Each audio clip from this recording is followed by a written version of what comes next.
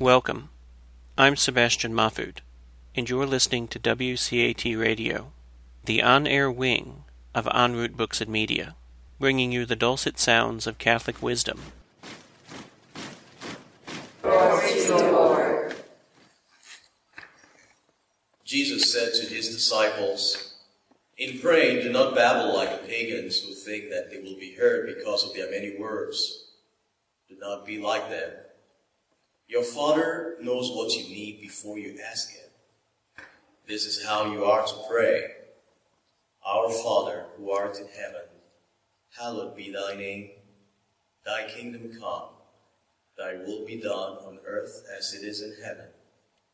Give us this day our daily bread, and forgive us our trespasses, as we forgive those who trespass against us. And lead us not into temptation, but deliver us from evil. If you forgive men their transgressions, your heavenly Father will forgive you.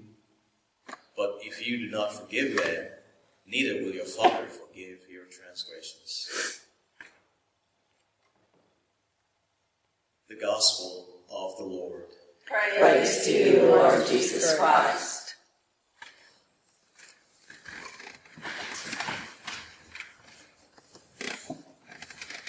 One of the important aspects of our journey in Lent, from time on Ash Wednesday, is that prayer becomes an important, if you will, instrument or, if you will, gift to us during this season.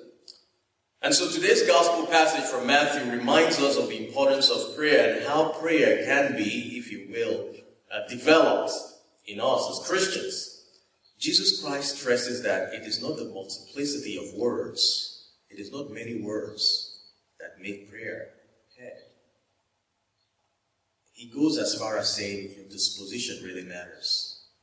And so if we come to pray, which we do at every Mass, what is our disposition? Is our disposition such that it is open to allow the Lord step into whatever situation, our lives, our relationships, our faith? Are we disposed enough to allow the Lord step into that situation and allow Him to take control? Because that's the essence of prayer. Prayer does not move God to force certain things to happen in our lives if we are not ready. But if we do not have the faith to be open to God's will, it will be a challenge. And there are many examples in our sacred scripture that remind us of the importance of prayer. And one of the key examples that often comes to mind is that of Anna, the mother of Samuel.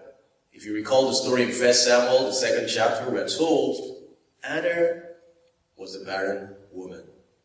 And in fact, her barrenness became a problem because her husband Elkanah had a second wife who constantly said to her, "You are barren." And because of the bitterness she was kind of developing in her heart, she turned to God and said, "It is you who have created me. You made me barren. You can also make me fruitful." She poured her heart to God in prayer. But the priest, the high priest Eli, seeing her, thought that she was out of her mind because her lips were moving, but there were no words. Sometimes when we go to pray, it is a matter of our dispositions. And so like today, we've gathered here to encounter God in this beautiful encounter, the greatest form of prayer ever, the Mass. Are we disposed to receive Him, to allow Him to take control of whatever it is that is taking place in our lives right now?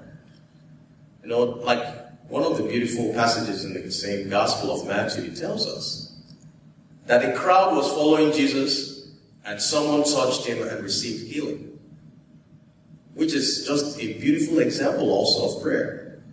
We all have gathered here, but how many of us are actually going to touch God in faith and walk out of this church knowing that the Lord has heard our prayers? Today, Jesus Christ and the Our Father reminds us that we pray always for God's will. God's will sometimes is not our own will, but it's a will that brings us to where He wants us to be. Today, as we receive Him in the Eucharist, we ask for the grace That throughout the season of Lent, as we grow in our own relationship with God through prayer, God will strengthen us and enlighten us, not in the many words which we say, but in the dispositions of our hearts.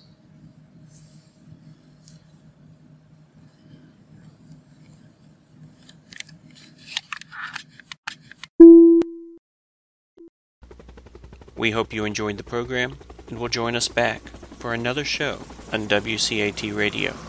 This is Sebastian Mahfood. Good day.